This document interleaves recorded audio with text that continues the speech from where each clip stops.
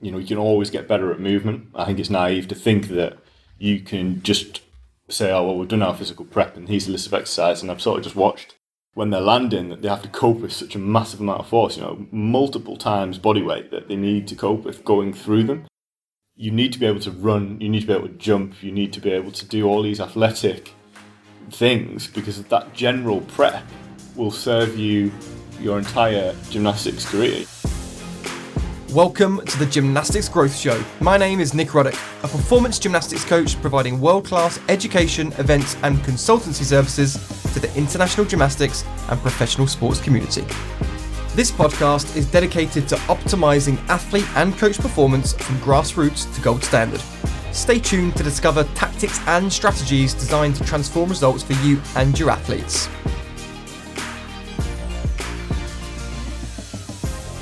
Welcome to episode 17 of the Gymnastics Growth Show with strength and conditioning coach Daniel Lonsdale. Dan and I originally started working together back in 2013 throughout my national coaching period with British Gymnastics. Dan provided strength and conditioning support to a club which had numerous national squad athletes, including Amy Tinkler, who I later took on a personal coaching role with. Since our time together, Dan has continued to work with numerous sports at a high performance level, and it continues to be a great source of knowledge and expertise for me to tap into. Dan is now part of the Sport 981 team, based in Nottingham, where he integrates with a fantastic team of coaches catering for high-performance athletes. In this episode, Dan and I talk about the importance of coaches building an integrated relationship with sports service providers. We discuss what the force velocity curve is and how it applies to gymnastics, how athleticism is crucial as well as gymnastic-specific competence, the fundamental movement patterns which all athletes should be great at, and of course, much, much more. If you enjoy this episode, please leave us a positive review on iTunes or Anchor and help share the episode with your network. Here's episode 17. Okay, cool. So, Dan, awesome. Thanks very much for being here. Looking forward to this discussion. I'm sure the audience are too. I think what's important for people to understand is that, we've been working together for a few years. I think it was 2013 when we formally started a relationship of you working alongside me and the support that you gave me in the gym. But before that, you had no prior knowledge of gymnastics whatsoever. Is that right? Yeah, none. So had you ever been into a gymnastics gym before the time that we started working together? Probably not, no. I was completely new. Yeah. Brand new. Yeah. That's how I remember it. I remember you coming in and kind of being amazed about what the little girls were doing. 100%. Yeah, I didn't even know where to put my shoes. Right? Yes, so. yeah. I remember it quite Take your shoes off. So, yeah, I was completely new to that whole environment of just seeing all these incredible little athletes just acting like it was normal that they could do these things. Yeah. And I was just sat there just trying to figure out what on earth I was going to do with them. I was like, I could see them doing all these amazing things. I was like, what can I offer to this environment? Yeah, how can you add extra value? Yeah. I suppose it's very different from at the time you were predominantly just rugby at the time, weren't you? Yeah, so I was running the Durham University rugby program there, so I was in charge of upwards of 80 rugby lads, but all just very different creatures to men for a start, weren't they? Yeah, so exactly. Big, strong men. yeah, exactly. Yeah. Just I think heaviest was 130 something kilos, so. Completely different animals. Opposite ends of the spectrum. Exactly. Yeah. And I think, again, what's interesting to me is so that's how it started, and I do now remember the first day that you came in, it was cool, and we just connected straight away, didn't we? But 100%. I think we connected straight away because we've both got that same desire to learn and improve. So I saw you as a great opportunity for me to increase my knowledge of strength and conditioning and applying that into gymnastics. You definitely saw the benefit of being able to learn from myself and the other gymnastics coaches about how gymnastics works, and I think that's really critical for people to understand is that I always encourage other coaches to do the same thing. Find an outsider who is got expertise in a given field, in your case strength and conditioning, which goes way deeper than my knowledge of the science behind strength and conditioning. Get people like that in and start to build that relationship, because I've learned a lot from you. I'd like to think that you've learned a lot from me with regards to the gymnastics side of things. Massive amount.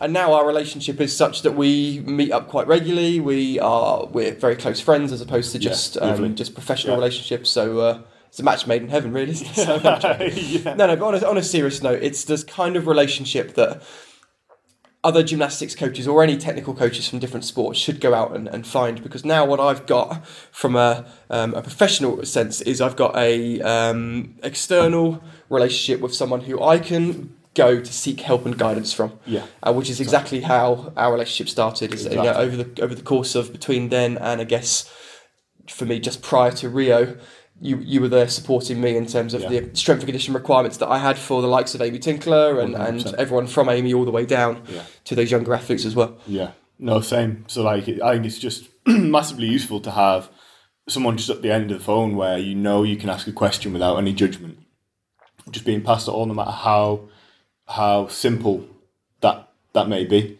And I think that's the relationship we have. Is it's just, if you have a question, you'll happily ask me. I'll give you the answer, whether it's an easy one or not, and it's vice versa. So I think that's massively useful. I think it's just, at the time you were one of the head technical coaches there, so it was, you've got to get on with that technical coach right from the get-go as well, because they're the decision makers. They're the ones that are programming and planning. So you need to have that strong relationship. But we just happen to click, like you said, because it's just a great opportunity to learn off someone who just fills in the gaps in our knowledge. So it was just massively useful.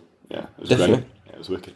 What I see a lot on my travels around the world and the country is that a lot of clubs do have help in the sense that they do kind of outsource strength and conditioning or outsource physiotherapy. But where they go wrong, from my perspective, is that the relationship very much stops when the athlete walks out of the gym to go and work with that person. So you were right there with me, or I was right there next to you. We were next to each other. We were learning together. We were looking, asking questions.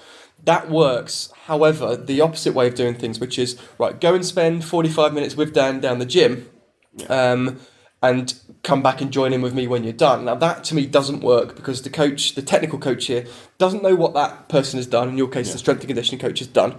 Doesn't know the rationale, doesn't know the movement qualities, and of course doesn't know the ins and outs of like how much volume have they just gone and done based on the fact that they've got to now do some more technical training again. And I hear it all the time, like, right, cool. So the coach will say, she goes to a physio. I'm like, cool. Beyond the physio's name, do you know anything about their relationship? Like, not really. Do you have any contact with them? No, they just talk to the athlete. I'm like, okay. And don't get me wrong, I understand there are medical things and there's certain consent that the physio would need to receive from the parent. Like, I get all that, but that's easy stuff to sort out. Easy fixed. But if that is the nature of your relationship, just send someone away to either get fixed or to try and improve them. Then that, for me, the coach is really failing in that relationship. Yeah, I think if you're seeing it as a ticky box exercise, I think congratulations, you've done the job. But like you said, if I disappear down the gym with the athletes, you don't know what I'm doing. In the sense of, you don't know what exercise I'm doing, you don't know the volumes and intensities. At the end of the day, we all have to dip into the same pot for volume. So, say you're doing high volume and I haven't realised it, and then we're down the gym and I've done high volume, high intensity, all of a sudden there's a spike in that workload, and that's where you're going to get those issues. And that all just comes from having that siloed approach, is you just being coach and me being the strength and conditioning coach. And I think any of those environments where where I've been in where they've really flourished is where you stood side by side and actually maybe wouldn't be able to tell who is leading what, in the sense of you just stood there having a conversation and I'm discussing movement and you're discussing technique, and we're working together in that sort of really true supported method. And you mentioned before we started the word integrated, which is what I really like. It's a complete integration 100%. of strength and conditioning or support services with the technical side of things. So exactly. I mean, let's be honest, the reason why that doesn't happen much is it could be a number of reasons. One of them is the lack of control for the technical coach, isn't it? A lot of coaches need to feel like they're in control, which is often a disservice to the athlete, because that's not necessarily the right thing for the athlete. I think so. I think it's only natural for a coach to want to have control of that situation. I think that's a very natural feeling. I think it's just making sure that as a support staff, I can add enough value for them to think that I'm not trying to take the reins. I'm just trying to, like, if I'm asking a question, it's genuinely because I'm just curious about what I'm seeing. It's not me prodding and poking around. I just want to know the answer. So I think if you can do that more you can just slowly start to get, you've got to build that trust first with the coach, and then, once you've got to work with the athletes, build the trust there as well. Yeah, and I think a great thing that you did with me is that if you had an idea, because you would go away and you would call me later in the evening, I've been thinking about this, how I can get these 10-year-olds to be able to work that action harder, and I've got this idea, and you'd float that idea with me first, and I would go, Dan, I love that, let's give that a go next week, or we do a bit of that already, so let's try something else, and therefore I didn't need to feel like I was the dominant one in the relationship, because it was a case of the fact that we'd already discussed stuff, and it was mutually agreed before you'd even entered the gym what was going to happen, wasn't it? So. Yeah, and I'd be driving home and just racking my brains. You'd show me a movement, and I'd be thinking, I don't know the answer to that right now. So rather than give you it, I'm going to go away, think about it, and then, like you said, give you a ring. And then if you said no, it wasn't like a sort of slight on me. It was just that actually it wasn't right. Yeah. So great, let's come up with another solution. We should be problem solvers at the end of the day. So I think that's the key thing, is just don't be upset if you make a suggestion. It's a no. It's not a personal thing. It's just a professional thing. So and at the end of the day, movement's movement. I mean, So our athletes, for example, doing what we would call a shaposhnikova, which would be like throwing, opening the shoulders aggressively from the low bar, flying up to the top bar. You probably still don't know what that is, but I know you've seen. I know you've seen that in the gym, and the kind of the reason why I'm explaining this is that it's a very gymnastic specific skill, but the movement is still just lifting your arms up and down, and that is something that you would have taught a number of different athletes to do, because you've worked under so many different sports, whether it's rugby or pole vault, triple jump, table tennis, and all the other areas that you've worked in. Diving. So it's like, well, at the end of the day, there's only so many different ways the body can move. Just because it's a gymnastic skill doesn't mean that you have no idea how to coach that movement, because movement's movement, Yeah, exactly. It's just, like you said, movement's movement. So I will always be looking things, just watching movement and trying to figure out, is it limited? How can I help? Is it a force issue? Is it a rate of force issue? Is it a mobility issue?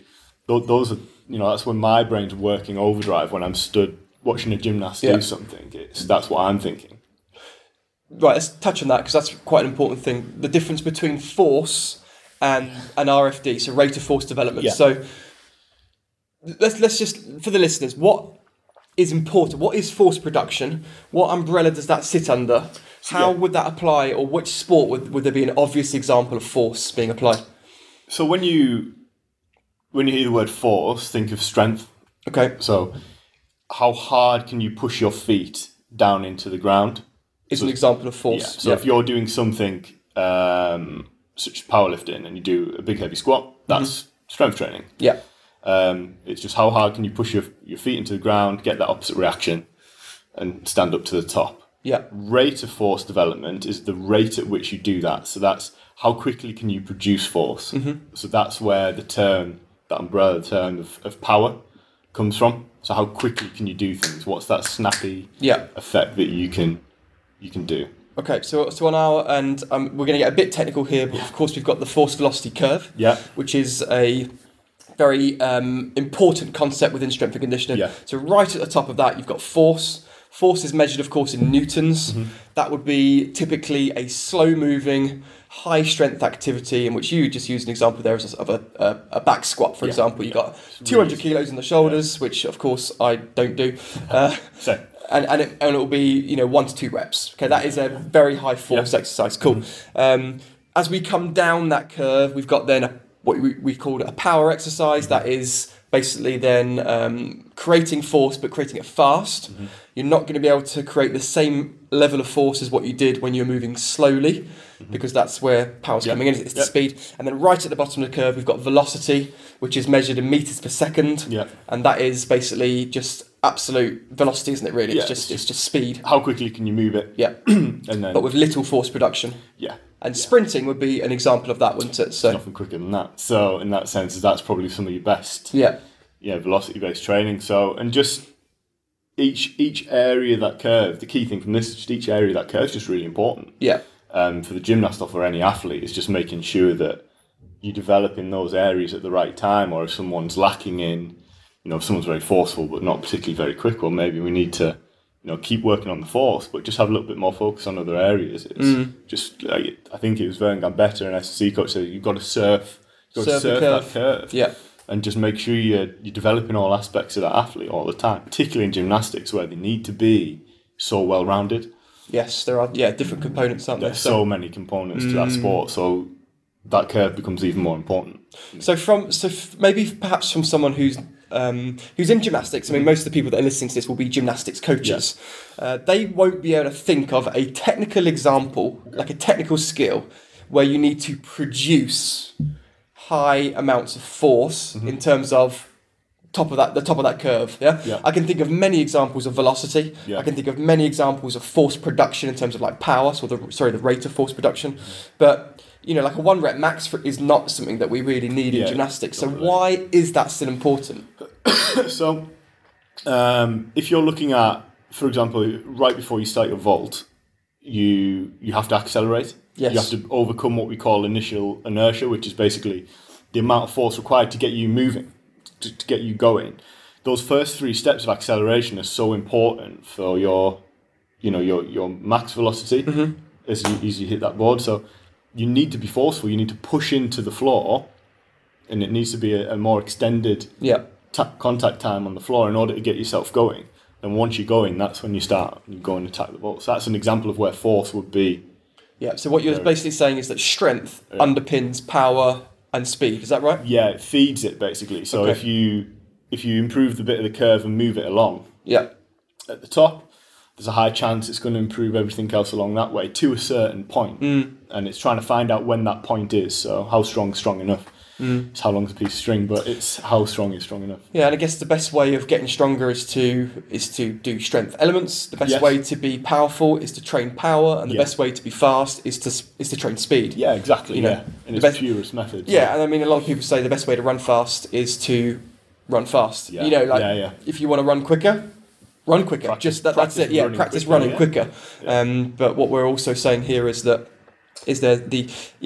making sure we're fulfilling all the aspects there within a holistic training program is going to make sure the athlete is well-rounded, like you said. Yeah.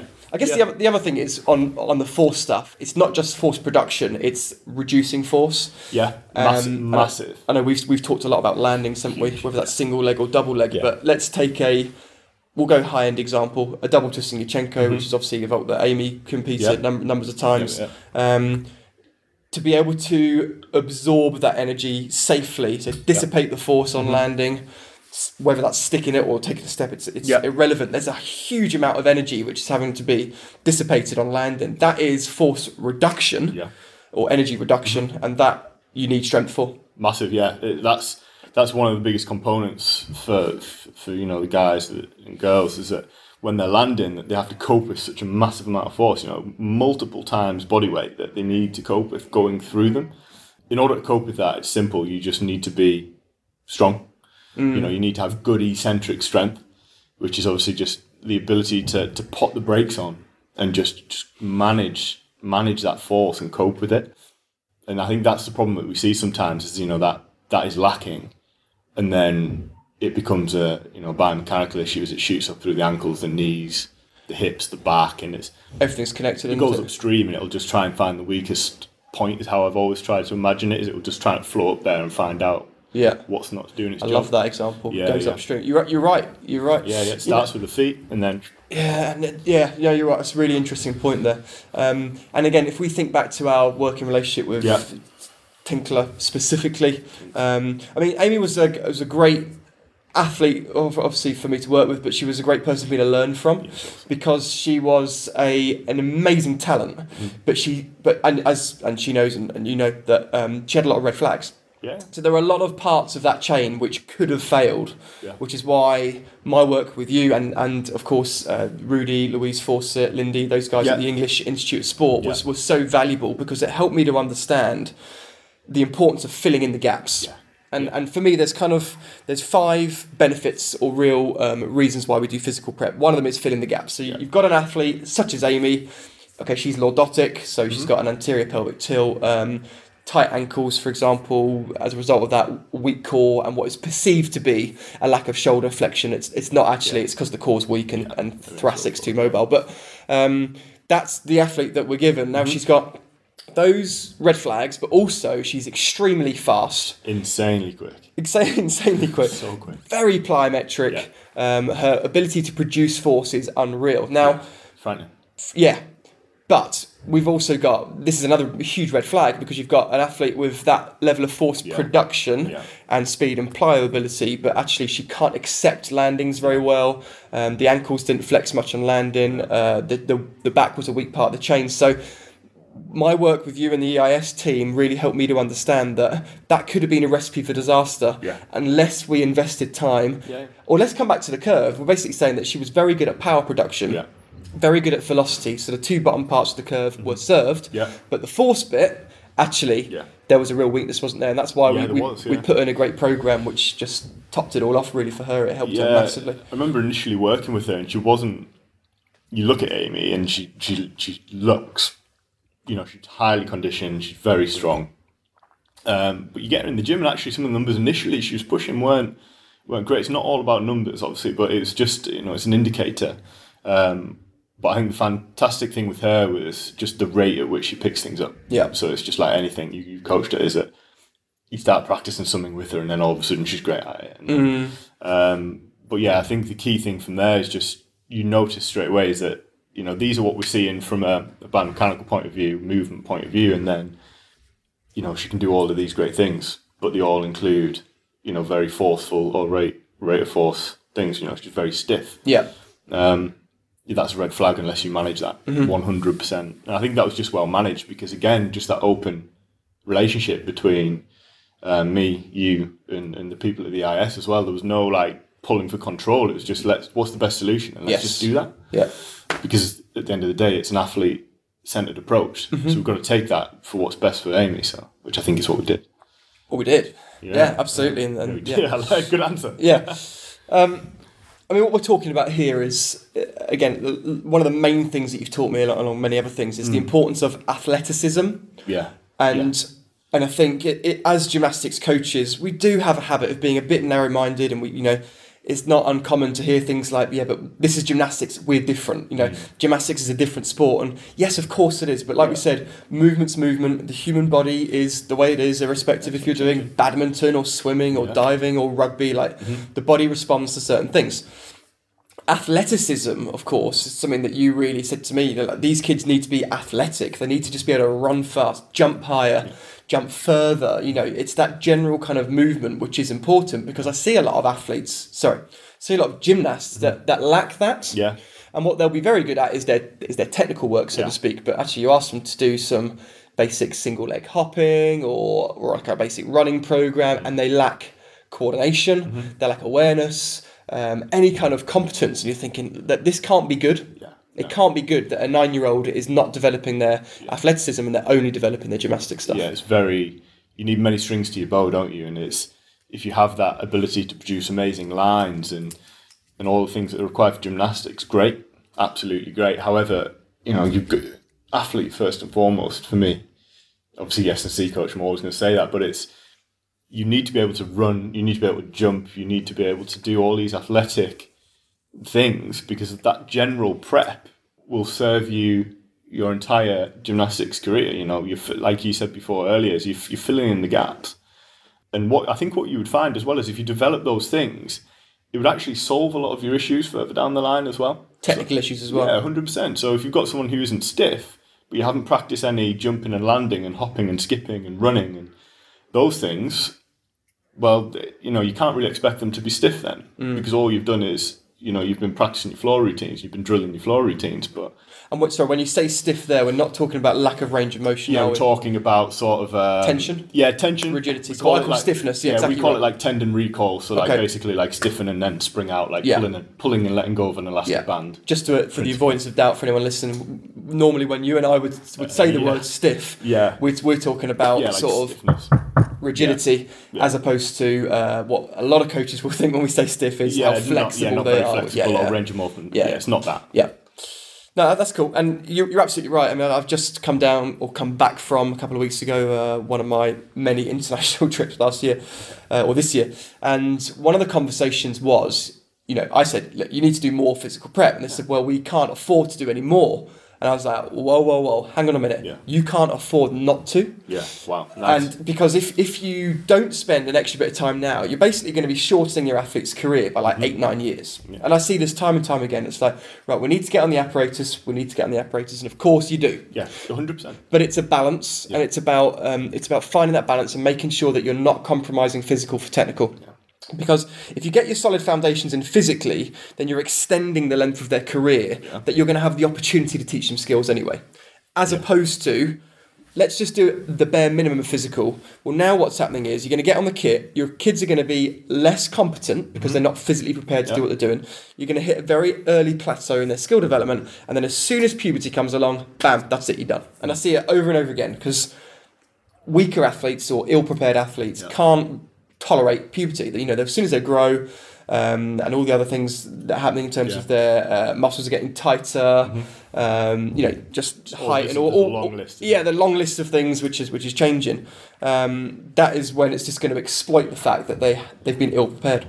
Yeah, it's nice just to hear just coaches making bold claims like that. Like I love coaches saying, but you know, you've got to do this stuff because, like you said, if you're shortening the careers, the amount of time you have to work with them is just so limited.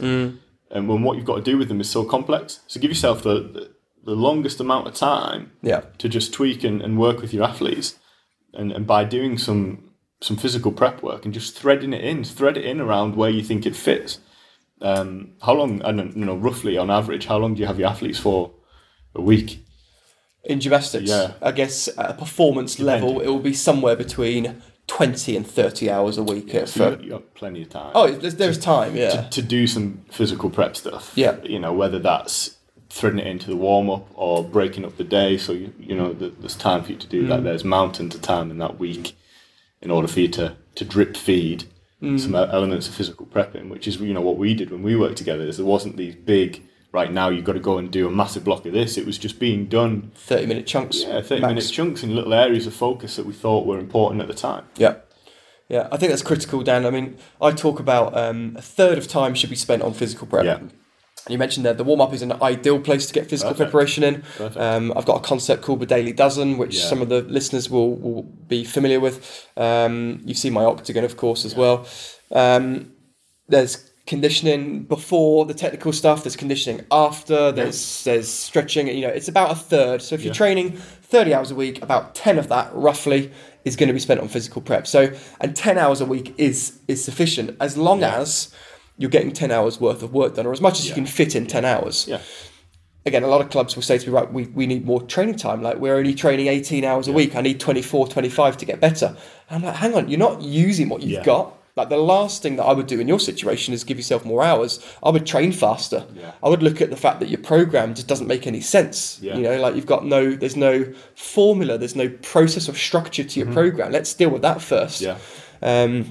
You know, you've just done a 5-minute run around and they've sat on the floor stretching 50 minutes talking. Like, well, if you're doing that 5 days a week, well, there's an hour and 15 minutes there that you can get back straight away.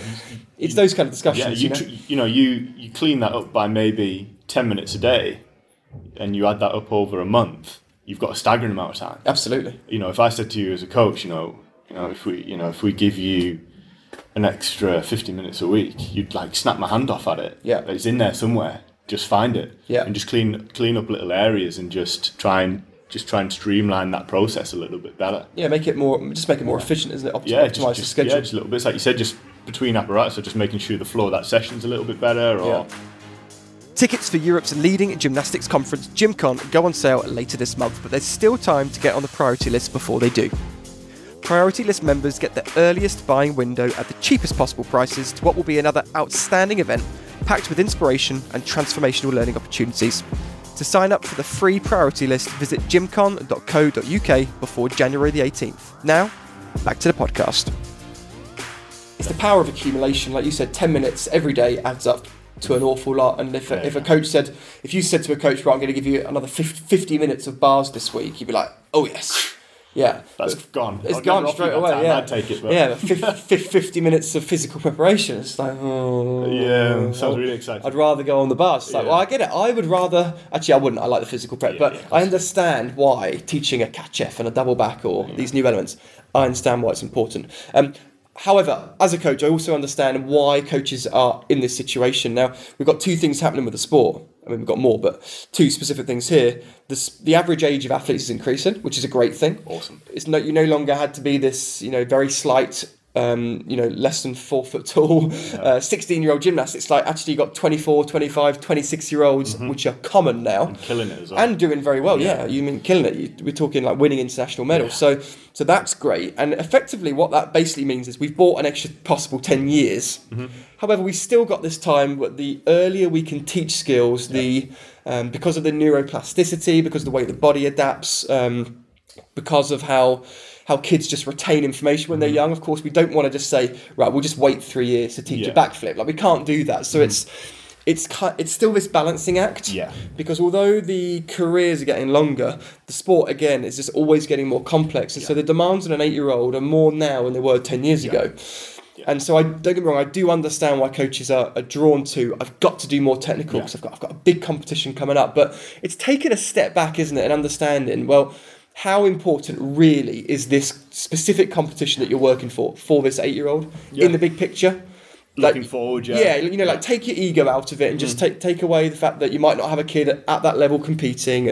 And but for me, it's like I want to build that foundation with that age group in the gym. I want them to be solid. I still want them to compete, but maybe just selective competitions. If I can't find an appropriate competition, I'll create one myself. It's that kind of stuff so that I think so. They stay on the right path and you don't compromise your physical. It's just looking forward, isn't it? And just making sure that, you're planning years ahead, not just months and, weeks and months. I think what you said was interesting there was maybe just, a couple of comps a year or just highlighting key comps. So these are the ones we're really going to target and we're going to go for because actually preparing for competition is massive. And it's going to be really important for them. But just target key ones and just, make sure that you're working hard towards those key comps. Yeah, I like that. It's just, you're right. It's being selective, making sure that everything that you're doing with the young athletes is based on their long-term development. Is there where is their potential? What's the right pathway for them? And sometimes just being brave about it. Again, I understand that the objections from the coaches would be things like the parents. They want their 8-year-olds to be competing at national competitions, and that again is another relationship that has to be well managed so that they understand the trust in your decisions as coaches. But for me, and to be honest, there's probably parents listening. If there is a parent listening, it's really not important to be winning at competitions at 8, 9, 10, 11, 12 years old. It really is kind of irrelevant. They are indicators, but they are not predicting factors which will determine whether your child or whether the athlete that you're coaching is going to succeed long term. And we've seen it time and time again in gymnastics. So you've got a very talented 9-year-old, gifted genetically, but also, agility-wise, they will top the podium at national competitions, and you won't see them after the age of 11. It's not to say that they haven't got the potential, but it's not indicative of the fact that they're going to be a senior athlete. Yeah, of course. It's such a long time, isn't it, between that point and then? So many things can happen. It's just making sure that you're just not banking on getting some results early on. Yeah. I think if you do, and being comfortable if you're not. Yeah, I think just be happy not to. It doesn't mean that, particularly to the parents, it's you're not discrediting their child in any way, or their potential of their child. It's not that. It's just I'm looking forward and I'm thinking big. Yeah, I'm not little for you. Yeah, that's right. Yeah, a difficult part of that is that a lot of coaches will feel that they're on the right path when they've got a 9, 10-year-old that are topping those competitions. The consequences of not investing in physical preparation will obviously come a lot later than 9 or 10 years old. So what you might see is, right, my kid's top in the country, or at least they're in the top 10. They're winning within the regions. They're doing really well. They're achieving all their skills. Now, to the coach that's looking, it's like, there's nothing wrong. Yeah, I'm on the right path. Yeah. Like they're winning medals. They're passing all their levels that they might need, and therefore, this is where experience comes in, isn't it? Yeah. It's understanding that, right, I've been through this process before. I know that didn't work for my last generation, despite having these same indicators. Therefore, I need to do something new. Yeah. Or if you don't have that experience, it's bringing in external eyes. Yeah. It could be like me, for example. It doesn't have to be me. There are many coaches that will do this kind of work, or take an athlete to another environment and say, look, can you just look at this kid that I've got? I'm working with her. We're doing 20 hours a week. She's done really well, but I don't want this observational bias, and I learnt that term this week. I love it. Yeah, observational bias. Well. Yeah, because when I see my athlete, I see a bias. Yeah, I see the same things that I like to talk about. I talk about her head being out. I talk about the fact that she's got this body position there. But what do you see? Because I don't want to be looking through the lens of my bias. That's where I'm useful, and I guess you know the nature of the work that I do. I'm a problem solver for many people. When a federation contacts me, they have a problem that they need solving. So if that's let's say that was, I'm not going to name federations here. It's probably not the right thing to do. But as you know, I've now consulted in 19 around the world, and everyone's got a little bit of a different challenge. Some of it is quite generic education. Like we need to be better on acrobatics. Help our coaches. Some of it is, they wouldn't use this language, but essentially they're telling me, we've got a bias to what we see. We need another pair of eyes. What do you see? Because you are, I'm not attached to a certain federation. It's very easy for me to go over to France and say, right, this is what I see, guys. Or go over to Germany. This is what I see. In Brazil, this is what I see. Now get to work and let me know if I can help you anymore. I think that's massively useful. It's maybe if we go back to when I first went into that gym and I'm sat on the bench and I'm looking around going, well, what am I going to do? And then I actually start to look, and it's like, actually, hang on a minute. I'm seeing this on the landing, or I'm seeing this. And I started to slowly build up confidence of, there are things I can do here. And that was, like you said, it was just fresh eyes. Yes. It's because, that technical coach, I'm never one to bash a technical coach. You've got one of the hardest jobs in the world, and you're on your own journey as well as I am. You've got so much to focus on. I think bringing in fresh eyes, particularly in certain areas, and just being open and honest, being like, have a look, tell me what you think. I think that's probably one of the best things for your coaching environment ever. Because all of a sudden, like you said, you take those rose-tinted glasses off, and you can see quite clearly that there's work to be done in areas. Great. Yeah, I think it's one of the most valuable things you can do. Get out your four walls. Yeah, do it. Or get people. For me, it's better to get out your four walls because it completely opens up your mind to a totally different environment. And it sounds stupid, but the way that it looks, the way that it feels, the way that it sounds, everything. How's the energy, all of those different things, all those different stimulus triggering, you'll learn, as long as you've got the right mindset, you'll learn massive amounts. So if you can take a couple of your athletes with you, then that's amazing. Great. It's a different kind of arrangement that when you do that, I sometimes like just to sit in a gym with a notepad. Others, take an athlete, let other coaches work with your kids, or at least watch your kids. If you don't want them to work with them, then just let them watch and say, look, would you mind just telling me what you see? And now I've done this with you, which is an interesting link here, because we've done this with the physical stuff, right? So let's bring this round to a slightly different discussion then. There are basics within gymnastics. There are basic skills, as there are within all sports. And everything that we teach in gymnastics is kind of derived, it's branches out from these root skills, and positions, for example. Now, the same thing does apply in strength and conditioning, doesn't it? And there's only a certain number of movements. So can you just tell me what those patterns are that you really look for and would look to make sure that they're, robust? Yeah, we used to talk about squatting, hinging, pushing, pulling. With your pushing and pulling, you would do vertical and horizontal. So, a vertical push would maybe be something going over your head. A horizontal push would be something like a push-up or a press-up. And a vertical pull would be something like a chin, a pull. And a horizontal would be something more like a bent-over row or a inverted row and rings. Reverse fly, would that be a pull? Yeah, something like that. You'd be working that rear chain. Yeah. So, and then for your core, you'd be looking at rotation, anti-rotation, bracing, core stability. So just making sure it's very broad. So we're working all aspects of that. Landings. So, basically landing and sticking it. Jumping onto a box, landing and jumping again, single leg hops and holds. There's a plethora of things to do, but those are the key things that I would look at is if you've got your athletes doing a lot of those things, you're on the right lines. On the right lines, yeah. And again, jumping and landing, if we go right back to the basics, jumping and landing would come from squat, wouldn't it? So if we look at the movements which you mentioned, so you've got squat, you've got a hinge action, you've got a vertical and a horizontal push and a pull. Was there another one in there as well? Some core work. So, and then the core, right? Okay. So in terms of the lower limit, was mainly just around the squat, wasn't it? So and the landing and the jumping and the hopping stuff is going to be, again, branching out from those basic movements.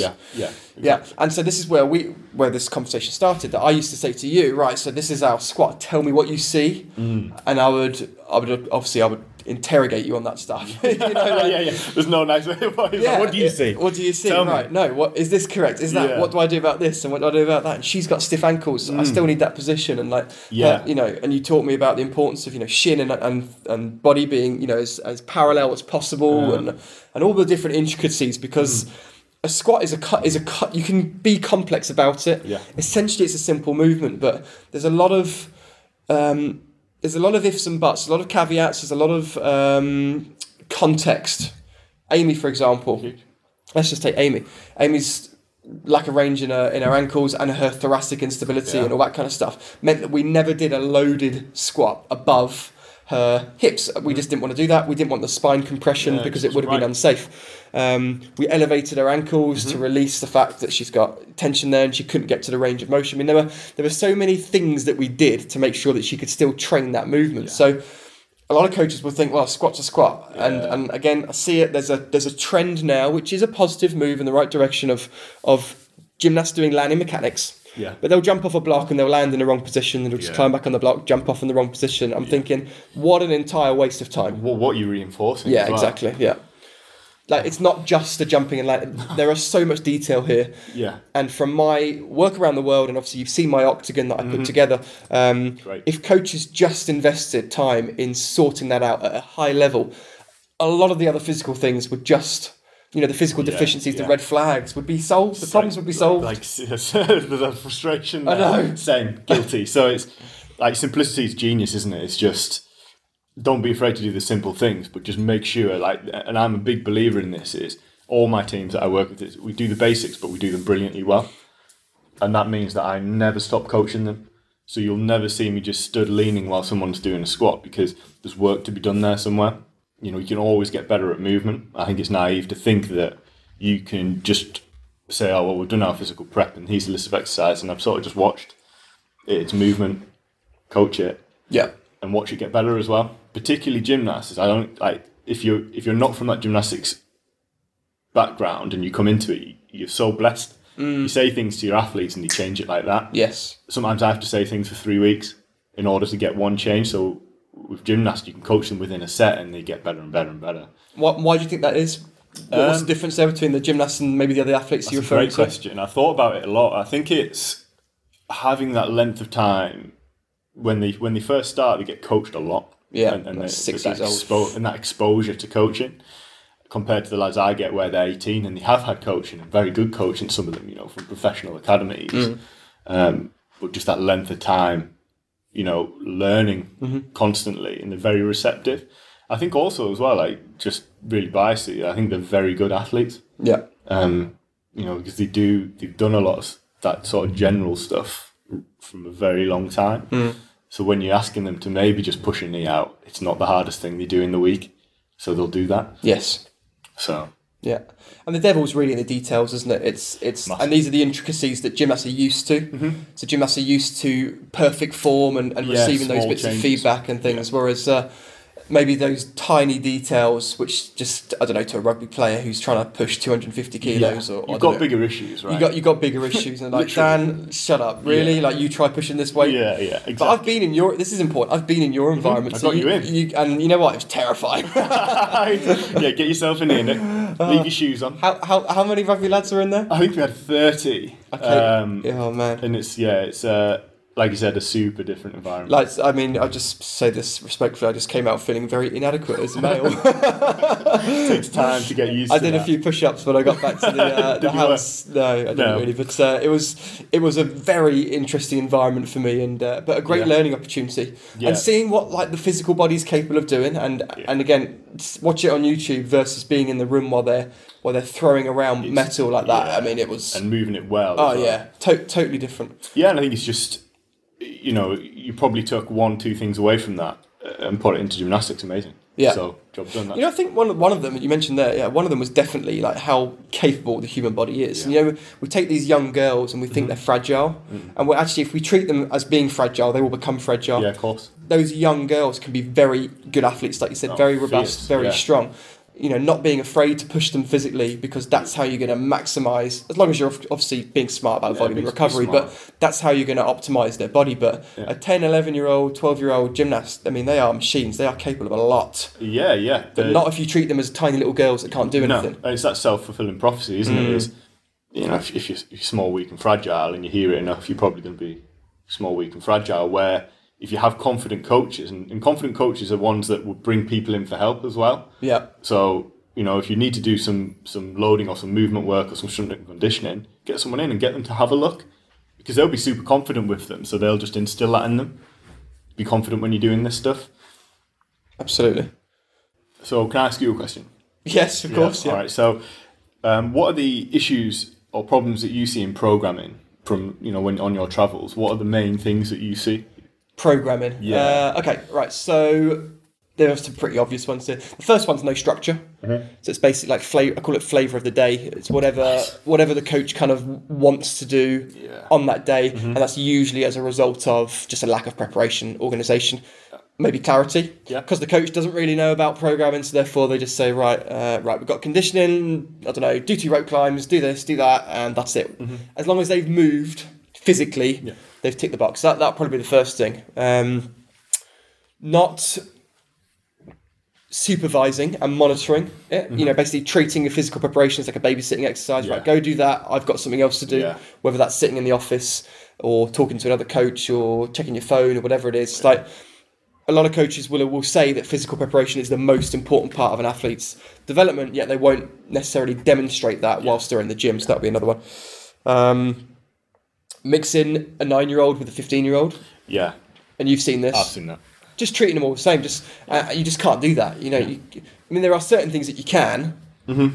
Grab a skipping rope, run around the gym, do a bit of this. But if you've got a 9-year-old doing the same plyo program as a 15-year-old, there's something immensely wrong there. Either the 9-year-old's completely out their depth, or the 15-year-old is severely lacking in their physical abilities. You just shouldn't be doing that. Yeah. And again, it's done for convenience, because whether the coach doesn't want to program 2 things, maybe they don't have the space, maybe there's only one coach and they don't want to monitor 2 groups. And there's all sorts of reasons, but they're all just sort of barriers which can be worked around with smart coaching and the right environment.